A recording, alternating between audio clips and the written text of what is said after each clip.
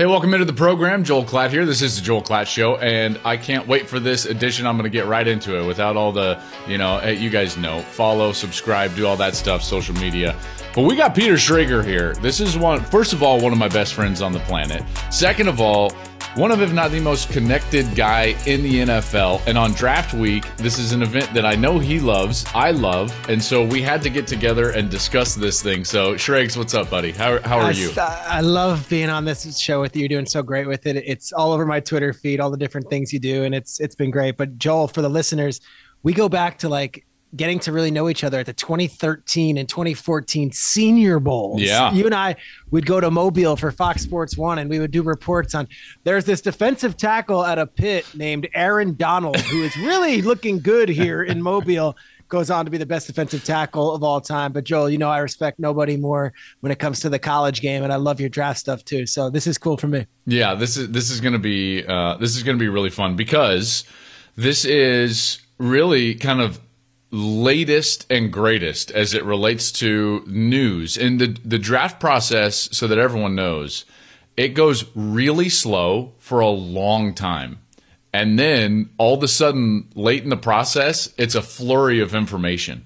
It's a little bit like I don't know, maybe an 800-meter race in track and field, right? You got the pace laps, and then all of a sudden on that bell lap, well, we're on the bell lap here for the NFL draft. This is the last few days, and we're just starting to, before the weekend, Peter, and now into this week, it's starting to get going. That train is starting to leave the station as far as all the information that's getting out there, all the news. Let me start with the big one, because you haven't been necessarily at the center of it, but you had the S2 cognitive test guy on your podcast, and now the S2 is all anyone is talking about because of CJ Stroud. Not even Bryce Young and his amazing score. It's always about the low score. And so Stroud scores an 18 on the S2. For my listeners, will you explain the S2 and why these guys hold it in such high esteem? Sure thing, Joel. For years, the Wonderlic test was the gold standard as far as testing a person's intelligence and their ability to use things above the neck. That's the term that they use in the NFL at the next level. And the Wonderlic test historically is train A leaves a station at 3:00. Train B leaves a station at 3:20. If train A goes 90 minutes and takes 2 laps, it's an IQ test, and it's a 4-minute test. It's in and out, and it's scored from 1 to 40. And historically, guys like Ryan Fitzpatrick, who went to Harvard, gets a 40. And there are other quarterbacks who have, great cerebral qualities who get a 40 in the high scores. And then you grade it from 1 to 40, you go from there. Somewhere along the way, these folks, Brendan Alley is his name. They're based out of Nashville. They're a company called S2 Cognition. They decided that that's not the best test for what's applicable to the next level when it comes to sports. So it really was baseball to start, but then it moved to football. And it's something called a processing test as opposed to an intelligence test or an IQ test. And what it is 45 minutes in a virtual reality setting. And it's almost how quick can you process images that are being flashed in your head and be able to process and anticipate what's coming next and what order those images are, what image is next. So say you've got 9 images coming at you and they say, what was image 3, 5, 7? You could be able to spot that out in instantaneous second, like boom, boom, boom, boom. 45-minute test, and it's from 1 to 100. And they really started picking up prominence in 2020 during the COVID year, and then 2021 and 2022. And this is when it's kind of really made its big break because of the CJ Stroud story, which was leaked, and Bob McKinn got the scores. I don't know the scores. I don't have that information, but if that got from a team to Bob and that, he got a low score, that's fine. Also, though, that Bryce Young had a high score. I will tell you this. I spoke to a team yesterday about it. I said, gosh, Bryce Young has the highest score ever. No, slow down here. The kid from Stanford scored just as high, if not higher, on the S2 cognition test. We just don't talk about it. And that's Tanner McKee, who's the quarterback out of Stanford. So it's not like Bryce Young's the only guy that had such a high score. And it's not like CJ Stroud definitely had as low a score as they said. But it's got a different type of qualities that they're grading. It's how fast can you process information. It's not just an IQ test. So here's an interesting, and this is not a pushback on you. Let me just push back against all of it, right? Yep. Okay. Please. So it's being hailed as this test that might not predict top end success, right? You're hearing that a great score doesn't mean you're going to be a great player, but, and then there's this caveat, but we've never had a player score really low and go on and be a quality player. And so there's this narrative, at least, that there's no way you can overcome it. Now, here's the problem that I have with it, is that the test is asking me to essentially not believe my own eyes. And it's asking me to turn on tape of a guy like Will Levis and CJ Stroud back to back and see Levis really struggle processing information in real time on the film. Struggle understanding what type of trajectory to use. Throwing the ball to the wrong spots based on coverage, turning the ball over because of those decisions. And then turn on the CJ Stroud film and watch him time and time again put the ball in the exact correct spot based on the coverage. Use the correct trajectory. Change arm angles. Against Georgia, manipulate the pocket. Process information quicker. And yet the test is asking me to say, like, well, Levis processes information better than Stroud. And it's like, well, I'm sorry. My eyes are not lying to me. So the question then becomes, how important is the test to the decision makers in the NFL? And is this going to cause Stroud to fall? It's a total package, as you know. It's the same thing as, well, he had, this injury his sophomore season and it checks out now, but that's something we put on the con list that we have the pro and con list. It's a thing. It's a factor. The NFL teams want as much information as they can get. This is another aspect that they can use. It's a way to justify their pick. It's a way to furthermore question internally whether we're sure we want to make this trick. But no one's drafting a quarterback based on his S2 cognition score. You base it on the film, you base it on the interviews, you base it on the workouts, and then this is another piece to the puzzle. That said, it's a private company. These guys are not running a nonprofit. They're not looking to this is a business. Yeah, and of course. These numbers are out there, and whether or not you believe it or not is or you take a lot of validity, it's not is fine. But I'll tell you, half the NFL teams do pay for the S2 cognition test to be done, and they use those results, and it's part of their draft process. But Joel, absolutely. You've seen CJ Stroud play in how many college games? I trust your thoughts on CJ Stroud's intelligence and ability to make a good decision more than some test that he took on a random day that was 45 minutes of his life. It's so fascinating, just the whole process, right? Because certain things can get blown out of proportion, and we talk about it maybe more than the decision makers talk about it. I don't know.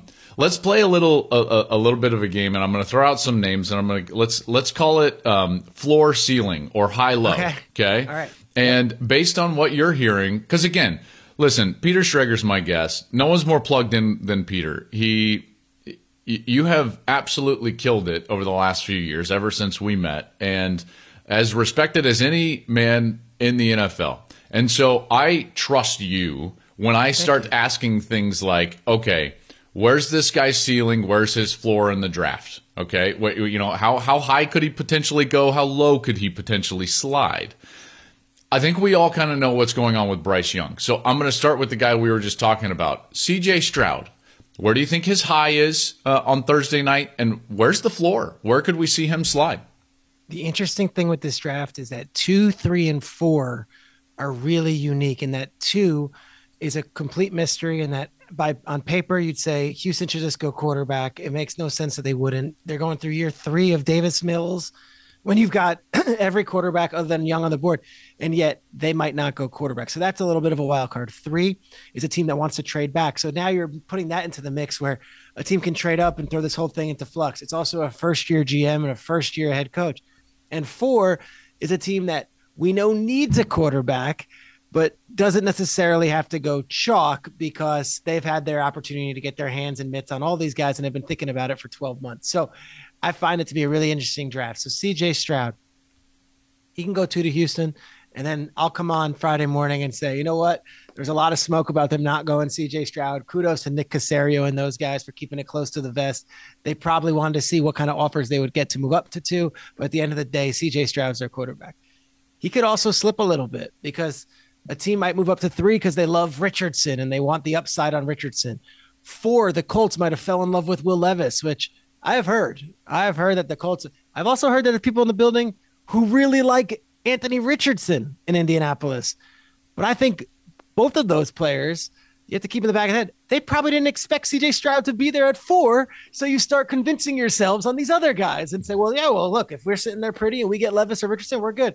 I would say I'd be shocked if CJ Stroud was still on the board after 8 picks. Let's say Atlanta is their basement. So 2 to 8 for CJ Stroud. Yeah, I was going to say 7. I don't know if Vegas would let him get out of there. But that's what's so fascinating.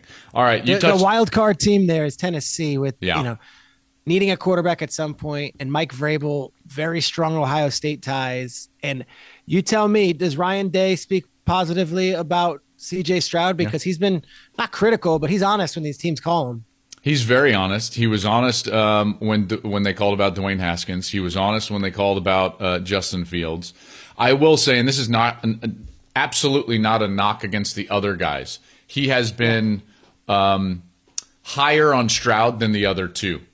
So that's why I find it interesting what's gone on. And maybe Houston is just playing this close to the vest. And maybe they're trying to get people interested in saying, like, man, maybe Houston's not in love. Maybe we can get Stroud. Maybe this is just a ploy for value, a trade proposition.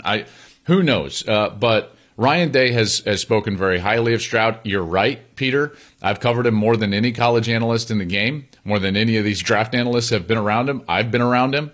I've covered him 8 times. I saw him make his first start in college. I saw him in his 3rd spring practice as a starter.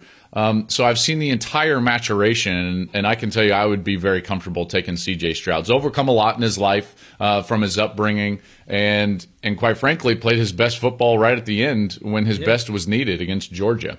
Okay, here's another guy that I think is interesting. Give me a high-low for Jalen Carter. There's a lot of talk about Jalen Carter in this draft. Really high ceiling on the field. I'm agreeing with that. Like, great player. When he wants to go, shows up overweight, out of shape to his pro day. Not the most glowing review from folks around Georgia and even around the SEC. So give me a high-low for Jalen Carter. High for Jalen Carter, I would say 5. 5 to Seattle. Makes sense. And the reason I say Seattle is they might be in the quarterback game, but they didn't expect or, think that Wilson, they'd get the 5th overall pick. It's almost a gift in their lap. They also have the 20th pick. If they want to take a big swing at 5, they can. And it's not like they wasted an entire first round. They can get another good player at 20. If they hit at 5 and they hit at 20, that is setting them up for a long time. And the way their defense looks, and Clint Hurt is the defensive line coach, they are loaded at every position. They did great in the draft last year. You put Jalen Carter inside there, and it is a wrecking ball in a wide open NFC and an NFC West that could be theirs. That's 5.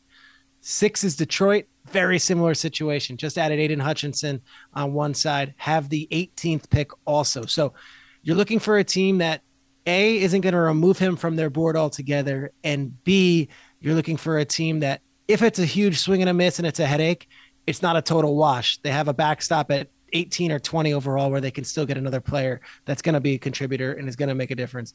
And then 10 is what I naturally would say for Jalen Carter as the end spot, because his agent, Drew Rosenhaus, who's been around this game for 30 years, has openly said that he will not interview with teams outside the top 10. And one of those reasons is he doesn't want to relive that horrible, tragic incident time and time again for teams that are not going to be able to pick him.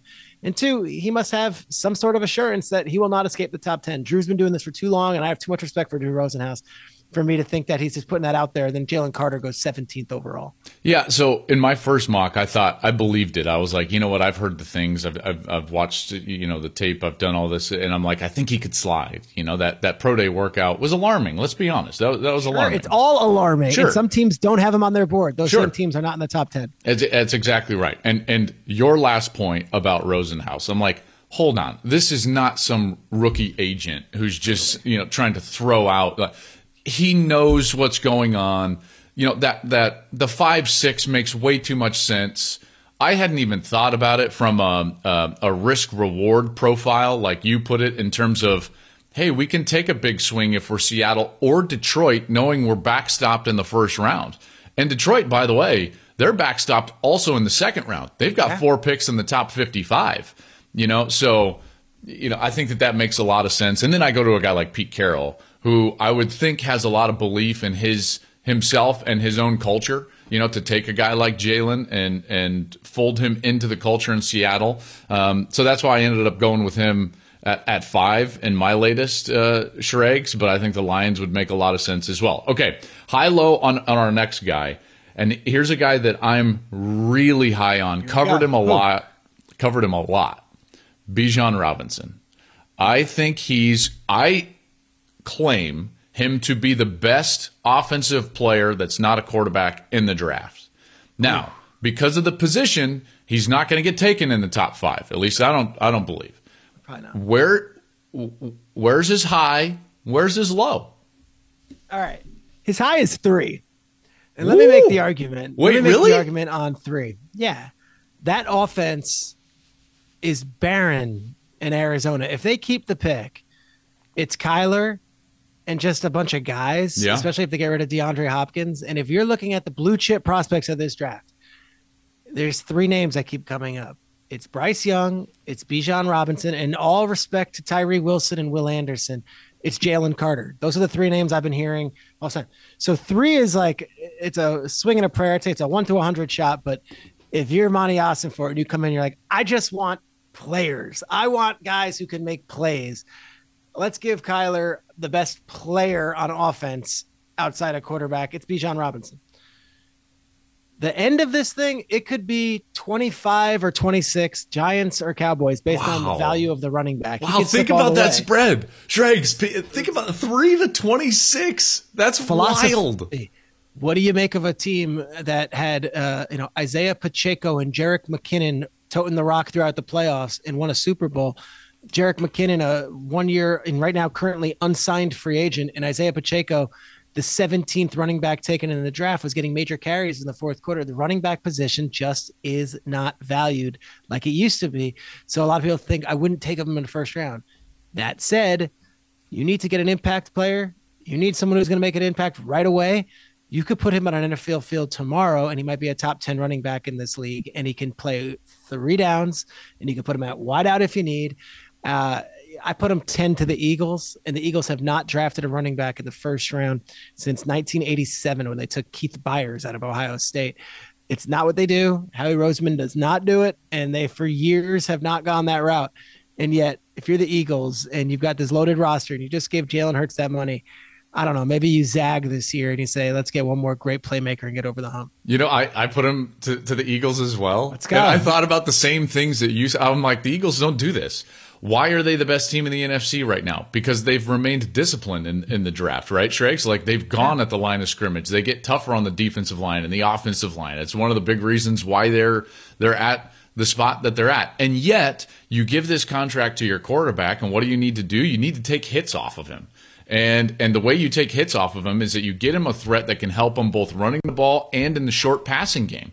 And so that's why, like, to me, the Eagles, they have the best roster in football, and they have the exact same question to ask themselves as and this is going to be exactly where we're going next. We're going to go move from players to teams here. Yeah. The Eagles, the Bills, the Bengals, maybe the Jags are in this as well. Maybe the Chargers are. How do you beat Patrick Mahomes? Yep. You have to make a decision. This is what I said on my last episode. Schrags, I said, you have to make a decision. Are you defending him or are you going to outscore him? And we're going to see a lot of what that decision is for these organizations based on how they draft. So then, now I'll ask you, let's go to the back end of the first round. Yeah. Let's go, let's go Eagles at 10. Let's say Chargers 21, Jags 24. You've got Bills at 27, Bengals 28, Eagles again at 30.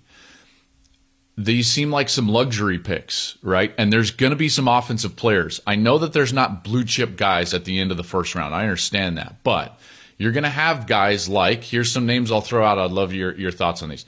Dalton Kincaid, tight end from Utah. Jahmyr Gibbs, the running back from Alabama. Maybe a Zay Flowers, a wide receiver from Boston College. Maybe a Jordan Addison is available at that point. Maybe a Jalen Hyatt is available at that point. Maybe a Darnell Washington, the tight end from Georgia.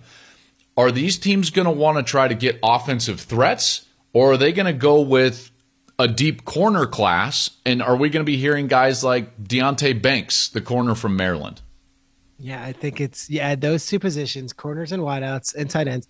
And then you could just say, get the best pass rusher. To your point earlier, like Miles Murphy sitting there at the end of the first round. Like, all right, let's just get the best pass rusher, add him to the rotation that we already have, and let's try to just get to Mahomes, and let's try to disrupt Mahomes. And, the few teams that have had success against Mahomes are the ones who have been in his face and have been able to get to him. You mentioned all those names. I've heard Kincaid can go as high as the top 10, because he might be the number one tight end in this draft in the last few drafts. And that, going back to Kyle Pitts, he could be the best tight end to enter the league since then. Addison is a first-round pick. Zay Flowers likely a first-round pick. I haven't heard Jalen Hyatt as a first-round pick as much as I've heard Quentin Johnson out of TCU. I'm sure you've covered a bunch of his games. Hearing his name as a first-round pick. And, of course, Ohio State, Jackson Smith Njigba. Yeah, there you go.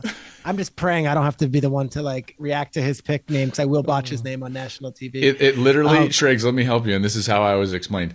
I know it's literally exactly how it's spelled. You pronounce the N and then just say Jigba.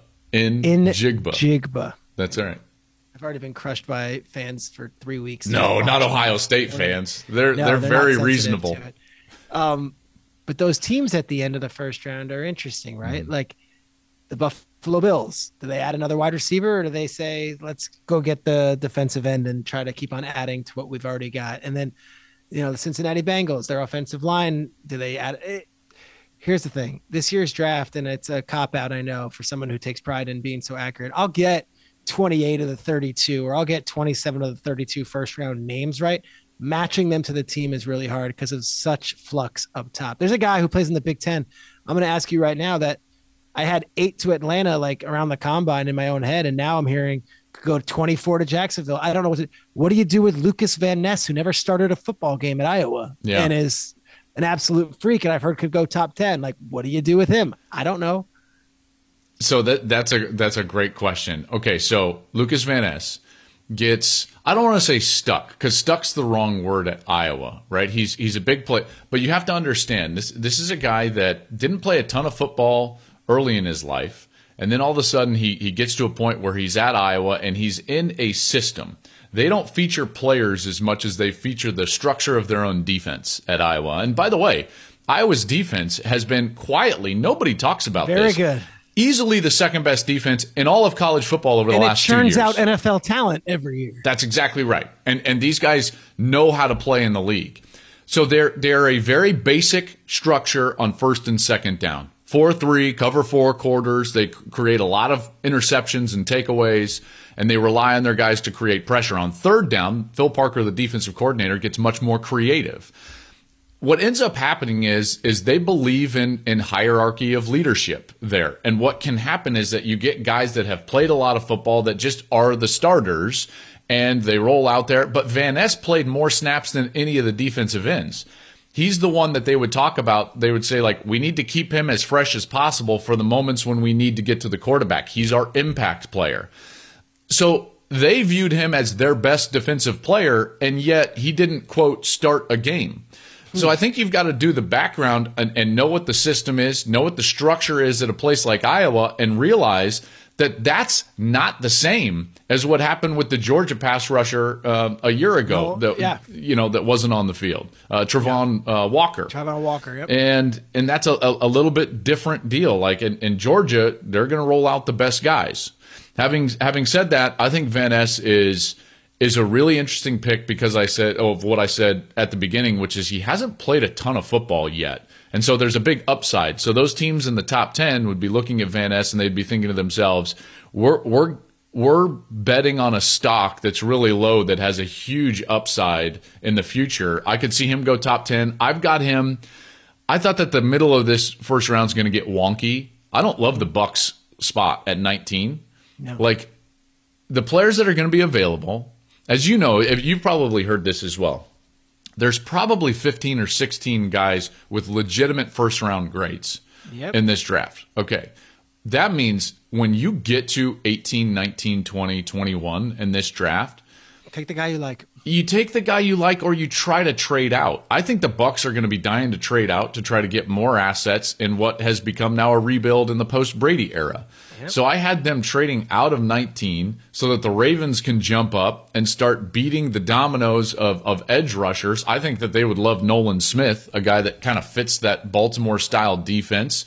Everybody loves Nolan Smith, right? His leadership, his intangibles. I'm sure you've heard his name quite often. And then I had the Bucs taking Van Ness at like 22. Okay. Fine. But I don't know. Like I said, I know the names, but man, when you start placing them with teams, it's like, I don't know where they're going to go. Same. Not last thing. I've got a couple of other topics, and one is these edge rushers, and we talk with about Van Ness right now. Let me get your thoughts on Tyree Wilson, because he's another guy that has a huge upside, and Schrags, I've heard Houston at 2, kind of a high-low, but Tyree Wilson, what are you hearing about him, and what do you think his ceiling is? He has a foot injury, so he couldn't perform at the combine or do a pro day when the hope was he would. He's been medically cleared for that foot injury, which is a good sign. There is no physical specimen in this draft like Tyree Wilson. He was on Good Morning Football and NFL Network in studio with us, and we had Will Anderson. We've had every big name star. This man's body is built in a different way than these other guys. And when I say that, I'm talking about an 86-inch long wingspan. I'm talking about 6'7", 270, and can run a 4.40 if he was healthy. He's an absolute freak. And he actually put up numbers at Texas Tech. The injury kind of hampers him there at the end there, but he put up numbers at Texas Tech, good enough for a team that is not known for their defense. Can't imagine Joel Klatt and Gus Johnson being assigned many Texas Tech games over the last few years. We had him against TCU this last year. All right, yes. So you got him once. Well, and by the way, he was the one I was most interested in. I wanted to go down, so I went down before the game, and I wanted to see Quentin Johnston up close and personal, the wide receiver from TCU, and I wanted to see Tyree Wilson, along with a guy that Kendry Miller. He might be like a middle round, late round running back for TCU, but I wanted to see Tyree Wilson, and I had the same reaction you did talking about him coming in studio. I walked down there and I was like, "Oh, that's exactly what it's supposed to look like." Yeah, it's like a dream. And so. I will say so this. long. I'm talking this, like his arms, and this is not, again, I see all the NFL players. Like I have seen them in their most vulnerable settings. I've seen them in their most, Super Bowl victory settings. There are no people in the league I could think of that are built like this person. And he's strong, but just so long. He's all arms and legs, and he's not a skinny string bean. He's a huge, huge dude. So if he's fast and he's got it and he's a good kid, which he is, I wouldn't people last year were freaked out when Trayvon Walker went before Aiden Hutchinson, and I get it. This one is not that with Will Anderson. Will Anderson was in studio also, great talent, going to be solid. He was 250 pounds and he looks the part and the whole thing.